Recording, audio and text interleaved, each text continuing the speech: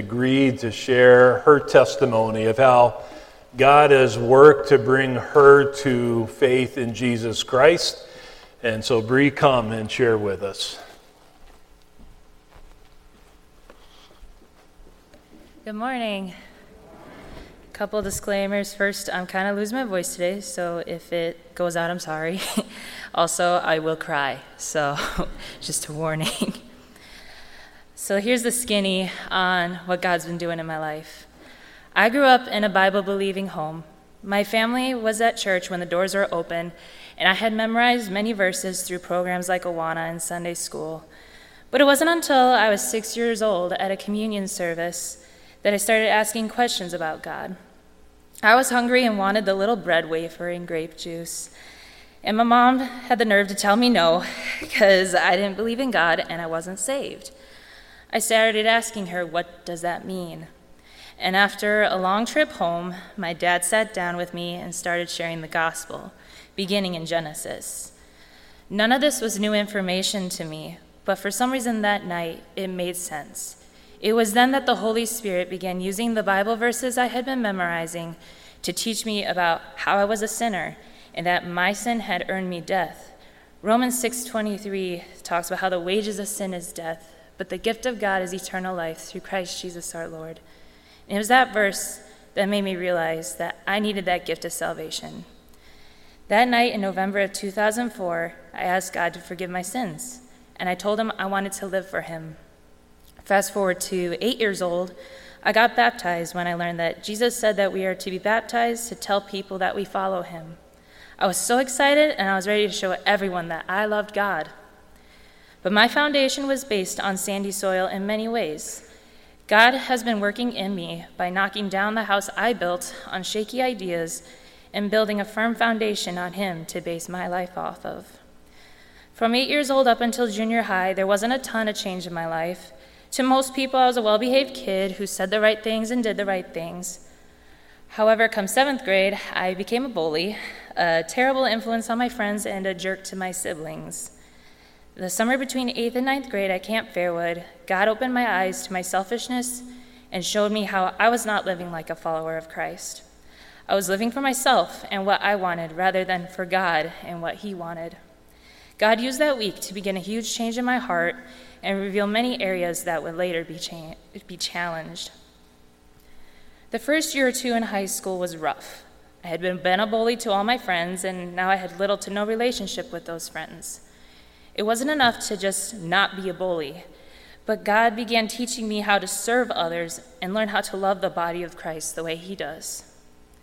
Out of high school was a scary time, and after failing a college class, which was devastating for a people pleaser like myself, I realized most of my identity was based on how I wanted to be seen and known, rather than having people see and know Christ through me. After the first round of college, there was a very stressful year where the church that I grew up in began making decisions that were hurting people. These decisions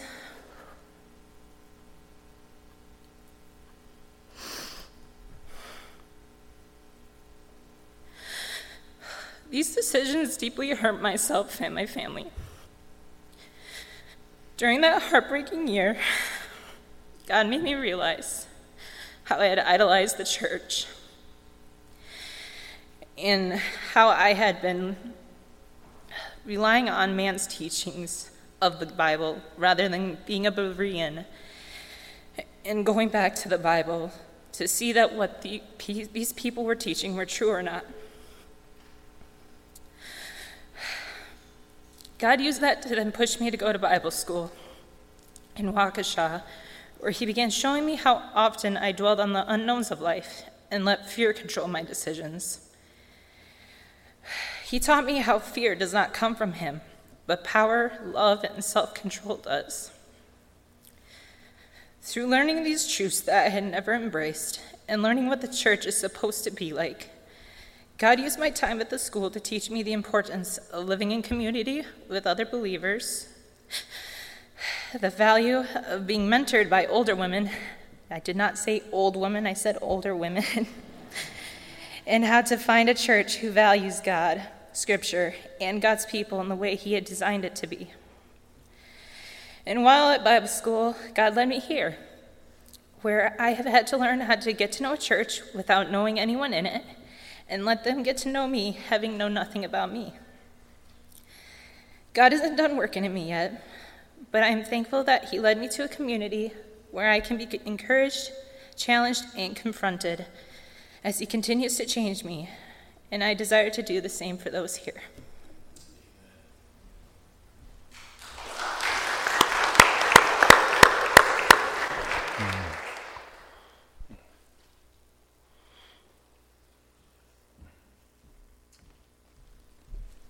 Thank you, Bree. You're not the only one that cried. Isn't it wonderful to hear testimonies like that? And, in a sense, every testimony is the same because it's the work of God that works in us.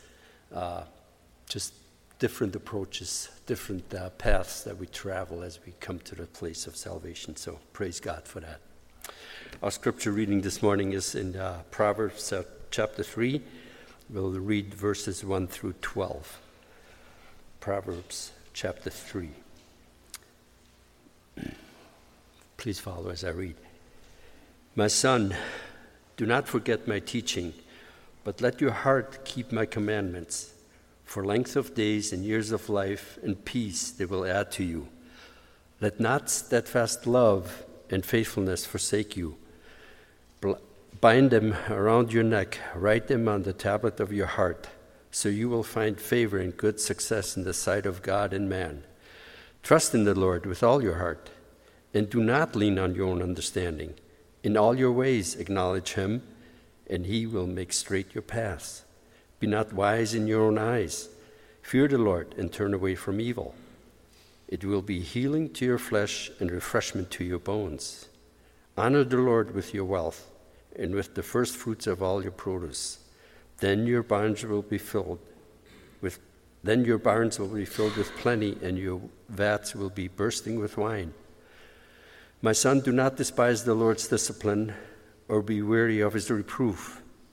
For the Lord reproves him whom he loves, as a father the son in whom he delights.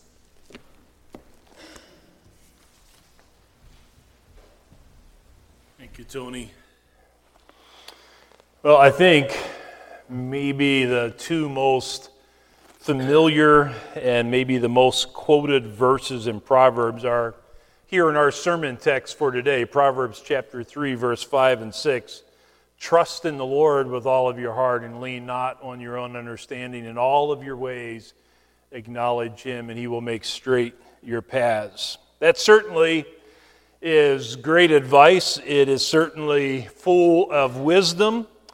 God's way is always better than our way. Trusting God in his way instead of our own man-made solutions and remedies indeed is best.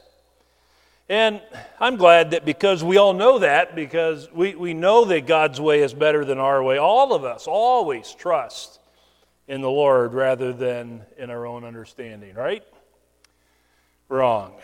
The struggle, that particular struggle between God's way and our way goes way back to ancient times. In fact, it goes way back to the Garden of Eden, where life was a lot less complicated. God had told Adam and Eve to multiply and fill the earth and to have dominion over the earth, and they could eat from every tree except this one particular tree.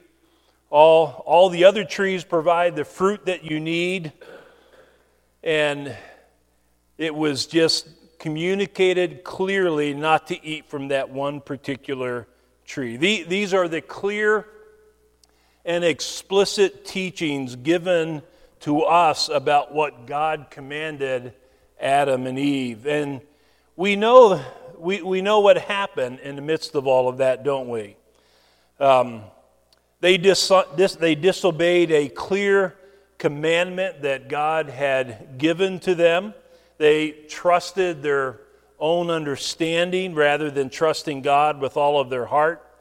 And it is that sin that has corrupted the entire human race. That led to all of the brokenness that we experience in our world today. One of the principal struggles today is for us to want to go our own way rather than God's way. It really manifests our pride and our unbelief.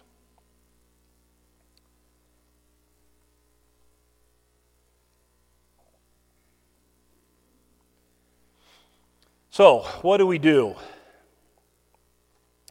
When we come to Proverbs and we hear all of the appeals to embrace wisdom and to trust God with all of our heart, what do we do? Do we just try harder?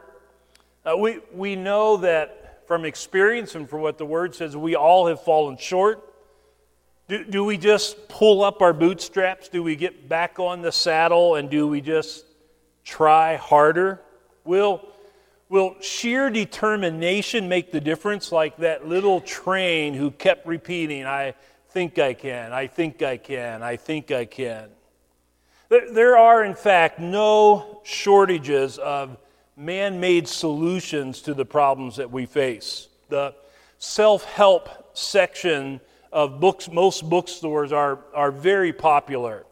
Maybe you've heard of Jordan Peterson and the 12 Rules for Life, or Dale Carnegie and How to Win Friends and Influence People, or Norman Vincent Peale on the power of positive thinking, or Stephen Covey on the 7 habits of highly effective people, or the Dalai Lama, the art of happiness. I could go on and on. There are no shortages of books that want you to believe in yourself, to love yourself, and to trust your gut when you face problems and opportunities in life. I agree with one thing regarding all of those self-help books. There is a problem.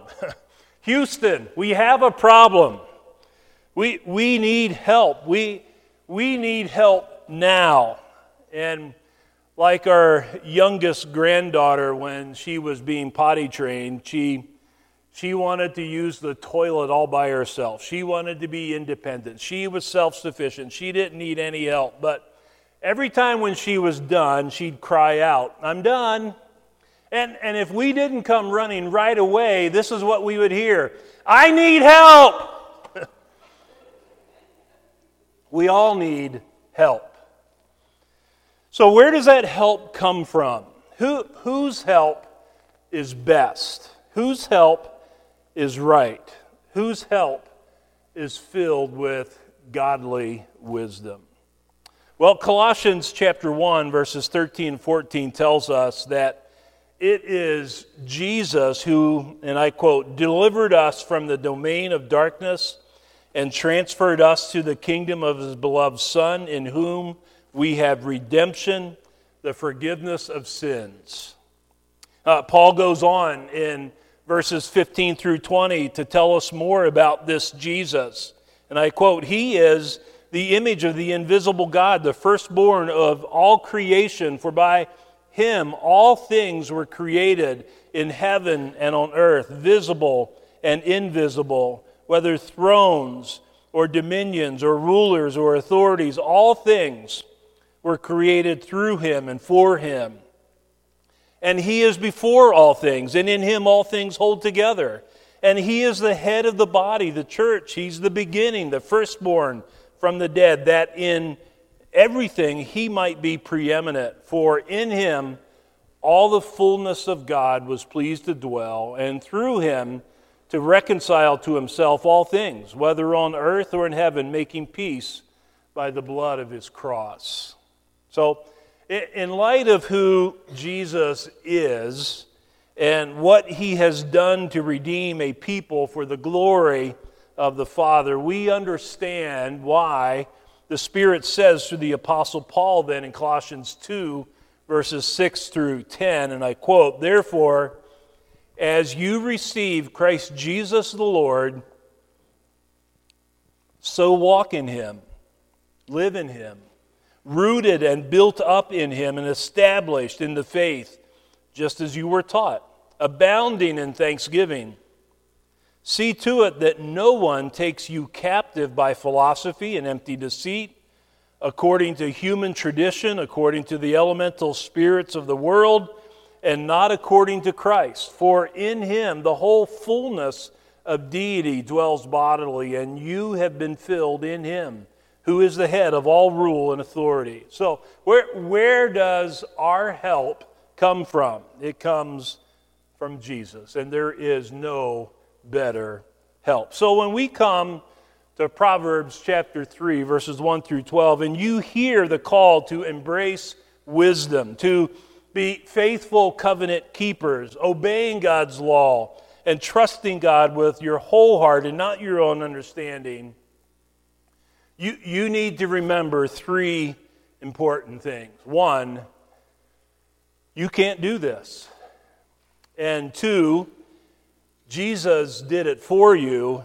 And three, through faith in Jesus and His work of redemption, the Holy Spirit empowers you to obey and trust the Lord with all of your heart. For you see, Jesus is the true Son of wisdom. When you see the way of the wise in Proverbs, we see Jesus, who is to us wisdom from God. When you read Proverbs and you see the way of the fool, who do you see? You see me. You see you. You see all of us. Our only hope to be wise is to walk with the wise, to find our life in Jesus, the true Son of wisdom. Through faith in Him, we can grow in wisdom. So with that in mind, let's dig into verses 1 through 12 of chapter 3. And here, you're going to find 6 primary exhortations or commands. And these are found in the odd number verses, 1, 3, 5, 7, 9, and 11. And then in the even numbered verses, you'll find the corresponding blessings of walking with the wise. So as you walk with the wise, or as you live by faith in Jesus, saved by His redemptive work, and empowered by the Holy Spirit, number one, don't forget the Lord's teachings. Verse 1 again says, "My son, do not forget my teachings, but let your heart keep my commandments." So notice again that Solomon writes as a wise father to his son. And the first thing that he says is this: don't forget my teachings. The Hebrew word for teaching is Torah or law.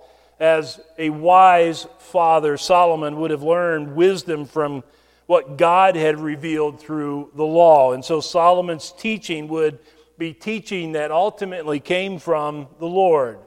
So when Solomon says, don't forget my teaching, it's more than a case of amnesia. Tremper Longman says, and I quote, "Not to forget is to remember, and to remember something in the Old Testament means more than mere cognitive retention. To remember or not forget means to obey."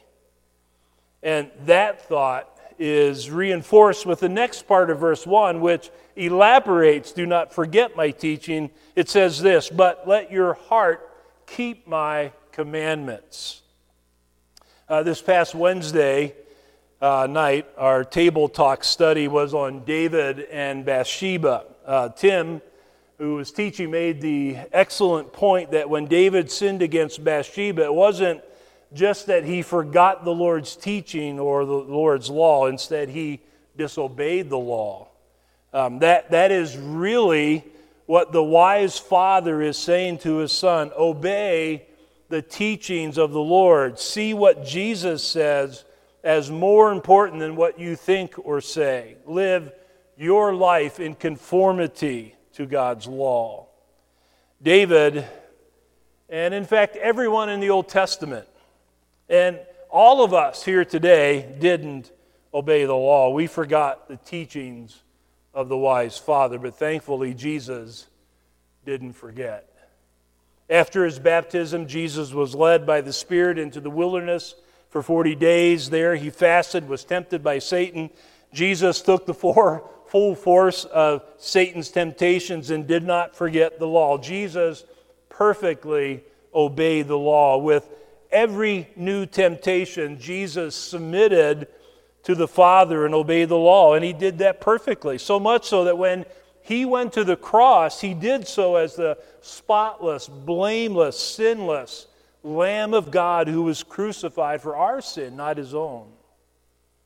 And so today, it is by grace alone, through faith alone, in Jesus alone, we're forgiven for forgetting the law. And the righteousness of Jesus is imputed to us. In Christ, we're counted righteous. It's when we are alive in Jesus that the Spirit empowers us to learn from and follow Jesus. That really is what it means to be a disciple of Jesus. In the Great Commission, Jesus commands us to go into all of the world to make disciples, baptizing them, teaching them to observe all that Jesus commanded.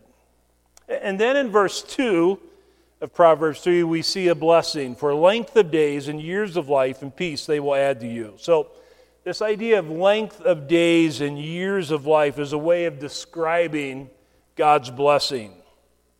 It's similar to long life in the land of promise. In the Old Covenant, it would have been disobedience on Israel's part that would shorten their stay in the land of promise. But a life lived in obedience to the law, which Jesus did for us, we will experience God's blessing. And that blessing is further described here as peace. And peace means more than the absence of strife. It points to a rich and meaningful existence lived as we walk with the wise. Secondly, as you walk with the wise, or as you live by faith in Jesus, saved by his redemptive work and empowered by the Holy Spirit, don't forget or don't forsake steadfast love and faithfulness. Verse 3, let not steadfast love and faithfulness forsake you. Bind them around your neck. Write them on the tablet of your heart. So Solomon's saying that to us. But we see again and again in the Old Testament that normally it was the Lord who was credited for having steadfast love and faithfulness. Exodus 34, 6 and 7 says, the Lord, a God merciful and gracious, slow to anger, abounding in steadfast love and faithfulness, keeping steadfast love for thousands, forgiving iniquity and transgressions and sin. That's how the Lord is described again and again. The Hebrew word for steadfast love is chesed. It means to have covenantal loyalty, to be covenant keepers. God had established the Mosaic covenant with Israel to show them how to live as God's people whom he had saved out of slavery in Egypt. In this old covenant, God promised blessings for their obedience to the law, curses for their disobedience to the law, and God always kept his promise or his covenantal obligations to Israel, but Israel failed again and again. The Lord's steadfast love and faithfulness stand in stark contrast to all of the other people in the Old Testament. Israel fell short of being faithful to the Lord again and again. We're no different. We have all fallen short of the glory of God. But thankfully, Jesus was different. Jesus was full of steadfast love or covenantal loyalty and faithfulness. Matthew 5:17 tells us that Jesus did not come to abolish the law, but to fulfill it. And because of this, as I mentioned before, it was God the Father's purpose to make Jesus the sinless Lamb of God to take away our sin once and for all. 1 John 3:5 says it very succinctly, and I quote, "You know that He, Jesus, appeared in order to take away sins, and in Him there is no sin." That can't be said about any of us, only Jesus. 2 Corinthians 5:21, "For our sake He made Him to be sin who knew no sin, so that in Him we might become the righteousness of God." So the law revealed man's sin, but God sent Jesus to give us something better. The Father sent His Son to establish a new covenant in His blood where there would be real forgiveness of sin. In the new covenant, we're restored to a right relationship with God. Not only that, but in the new covenant, we are given a new heart. That old, stubborn heart was removed, and God gave us a new heart that is soft and responsive to God. So when God saves us through faith in Jesus, He gives us a new desire and a new ability to learn from and follow Jesus. I grew up going to church. I had a Bible. I would occasionally read my Bible. I listened to sermons. I attended youth group. I even took my turn in teaching a Bible study in the youth group. But I was just going through the motions. My heart was far from God. In my life, I forgot God day after day. I disobeyed God continually. I had no desire for God. I lived however I wanted to live. I had no fear of God. I was just like Israel in the Old Covenant. I had a hard heart towards God. But when God chose to give me new life in Jesus, when God opened up my eyes to see His beauty, His glory, and I was given eyes to see my sin, and when God revealed Jesus Christ to me and showed me the work that Jesus did for me on the cross, He blessed me with the gift of repentance and faith, and He saved me. It was God's work to turn my heart from sin and turn it to Jesus, to trust in Him alone for my salvation. It was God's work in Christ by the Holy Spirit that put a desire in my heart to believe the gospel and to keep believing the gospel and to seek to be faithful in learning from and following Jesus. We're saved by grace alone, through faith alone, in Christ alone, according to Scripture alone, all to God's glory alone. That's why we have the 5 solas here in our auditorium, just to be a constant testimony, reminder that our salvation is because of grace alone, through faith alone, in Christ alone, according to Scripture alone, all to God's glory alone. And in that life God has given to me in Christ, to us in Christ, there is a blessing. Verse 4 says, "So you will find favor and good success in the sight of God and man." Every blessing we have in life is because of what God has chosen to give us in Jesus. It's in Jesus that we stand in His grace or in His favor. That favor doesn't change because it's based upon what Jesus did for us. There is nothing we could do or not do to be more blessed by God. We are blessed by God because of Jesus. Mankind would never, ever come up with a gospel so rich and free. Every man-made religion in the world is built upon what man must do for God, what man must do to appease an angry God. But the gospel is what God has done for man. And that is really the storyline of the Bible. The Bible is all about what God has done to redeem a people through Jesus. for the glory of his great name. Or as one pastor has said, religion says, I obey, therefore I'm accepted. Christianity says, I'm accepted, therefore I obey. And so it makes perfect sense that we should, as verse 5 says, trust in the Lord with all of your heart and lean not on your own understanding. The third exhortation in this passage is this: don't lean on your own understanding. But isn't that our temptation all of the time? Ever since the Garden of Eden, man always wants to go their own way rather than God's ways. And it shows up in every area of our life. Sinful man wants a works-based religion so that they can feel good about themselves. God wants a grace-based religion so that he gets the glory.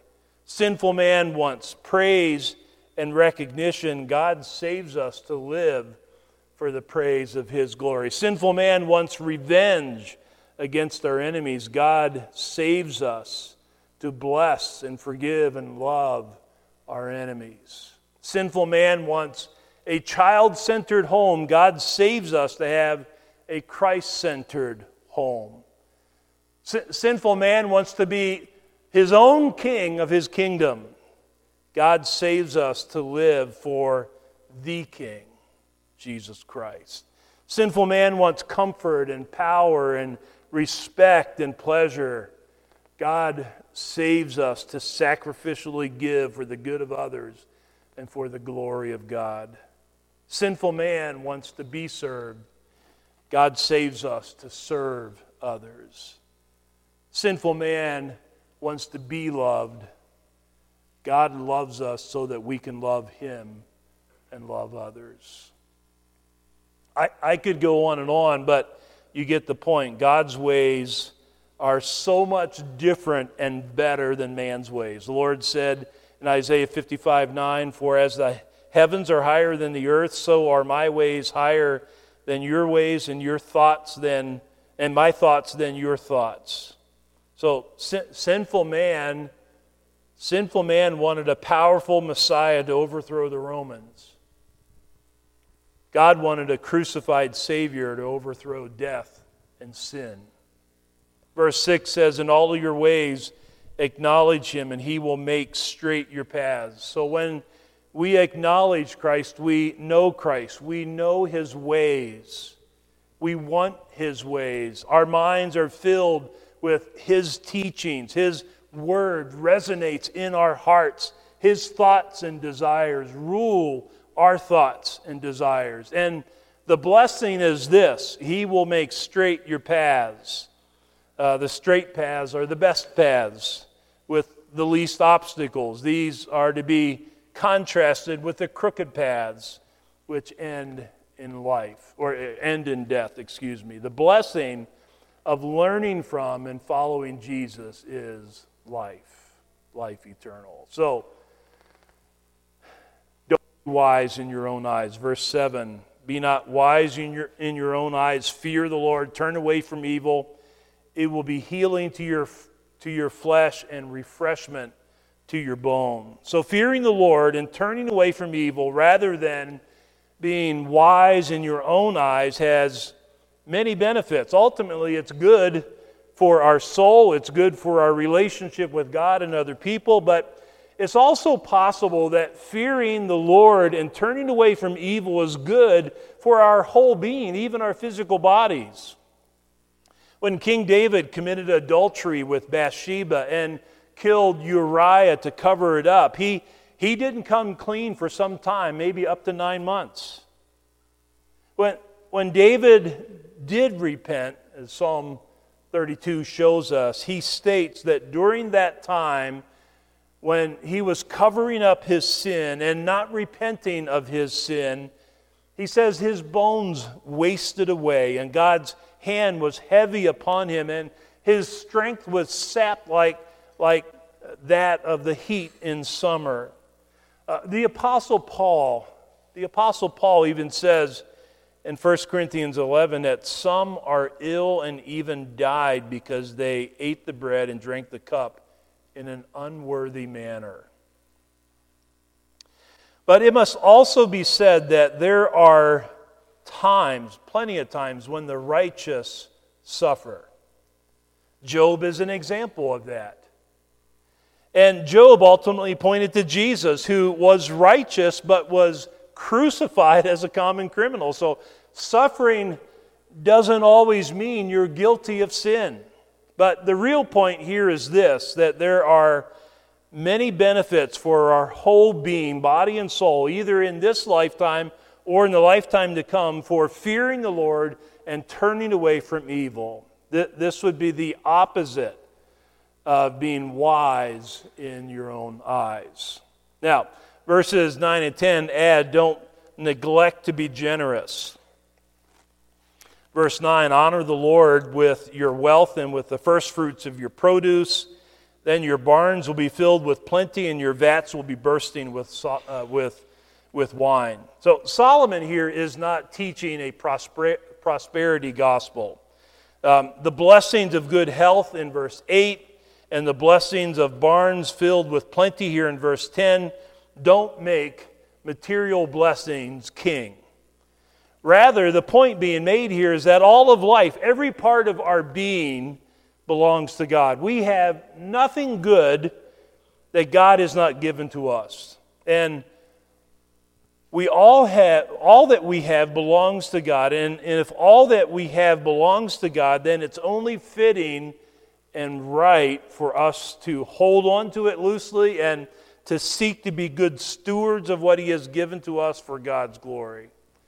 That is God's way rather than man's way. And 2 Corinthians 9 teaches us that God loves a cheerful giver. God wants us to be generous in meeting the needs of others for their good and for God's glory. And when you are generous, when you have generous hearts and you are a cheerful giver, it's impossible to outgive God. If you are a good steward with a little, God will give you more to steward for the sake of His glory and His name. In fact, Jesus, though He was rich, became poor so that by His poverty you might become rich. 2 Corinthians 8:9. One final thing here, verse 11. Don't despise the Lord's discipline.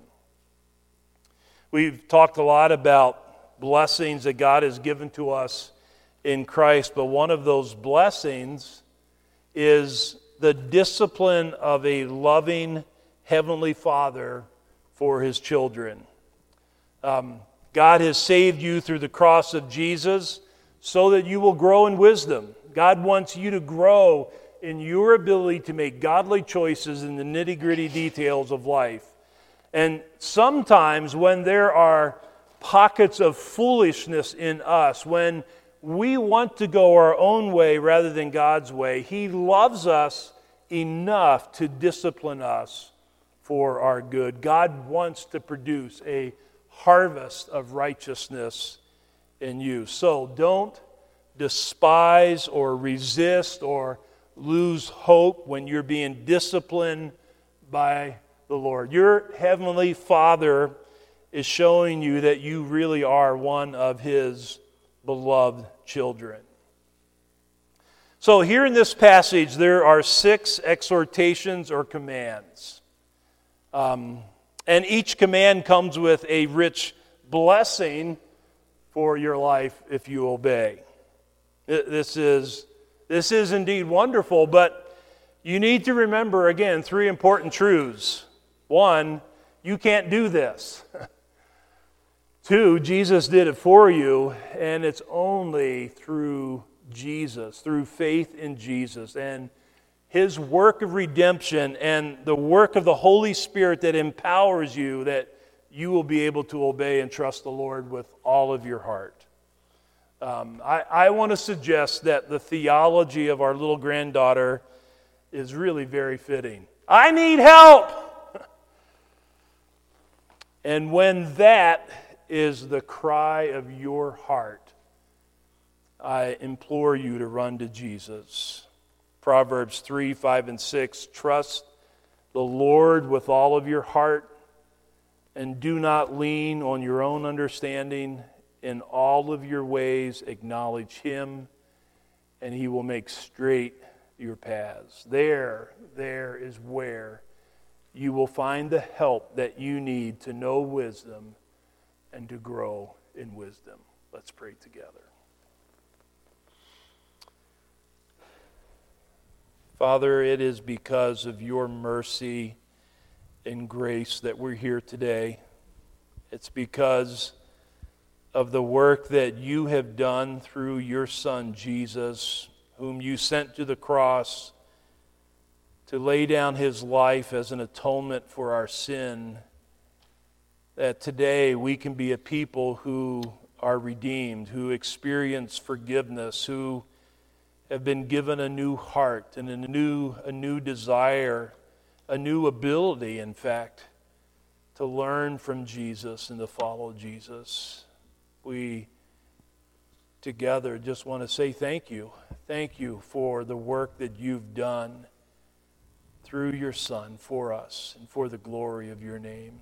And Father, as a redeemed people, I pray that you by your Spirit would enable us to grow in our ability to turn away from our own desires, our own ways, our own man-made solutions, and help us to trust you with all of our heart. Help us to know you. Help us to know your ways. Help us to know your teaching. Help us to know your word.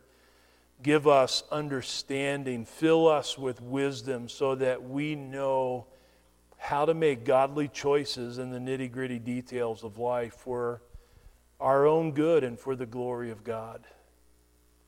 The task before us to grow in wisdom is really beyond us, but Father, we remember and we're thankful for Jesus and the Holy Spirit that empowers us and enables us. And so, Father, help us as a body of believers as we lean upon Christ to follow Him, to learn from Him, and follow Him with all of our heart more and more every day of our lives. Help us, I pray, in Jesus' name. Amen. Please stand with us.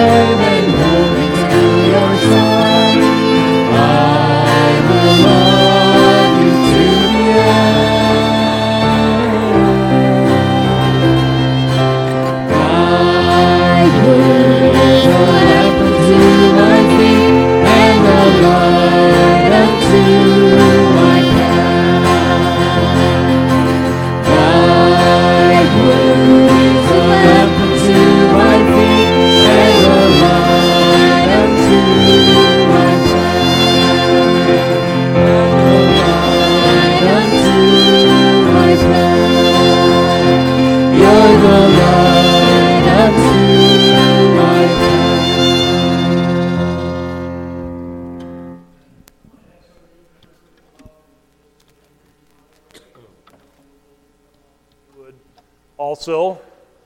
So you guys can just stand to my right. As they're making their way here, just a couple of reminders. We've got a couple more weeks of table talk on Wednesday night starting at 6 o'clock. We'd love for you to come and be a part of that. And there are a number of things coming up in September.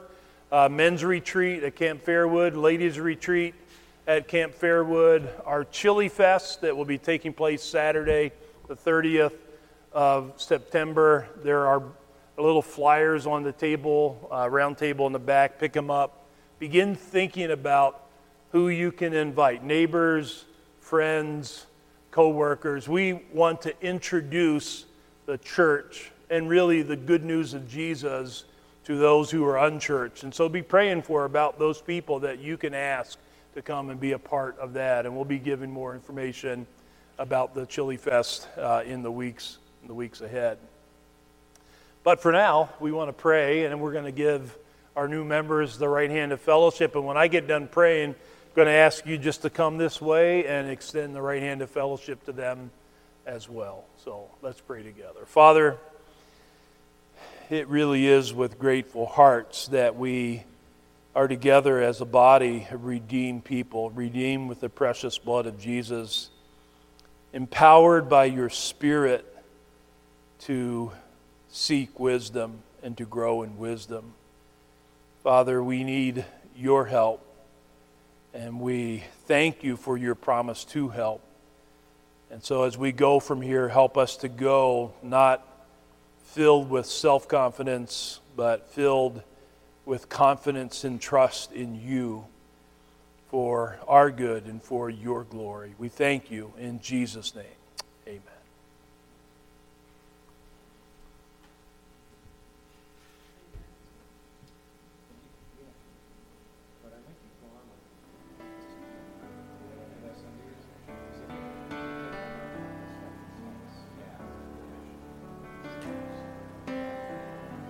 Bless the Lord, oh my soul, oh my soul.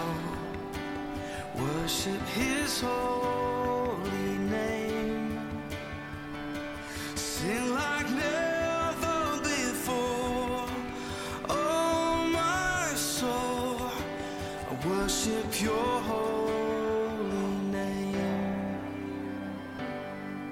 The sun comes up, it's a new day dawning. It's time to sing your song again. Whatever may pass and whatever lies before me, let me be singing when the evening comes. Bless the Lord.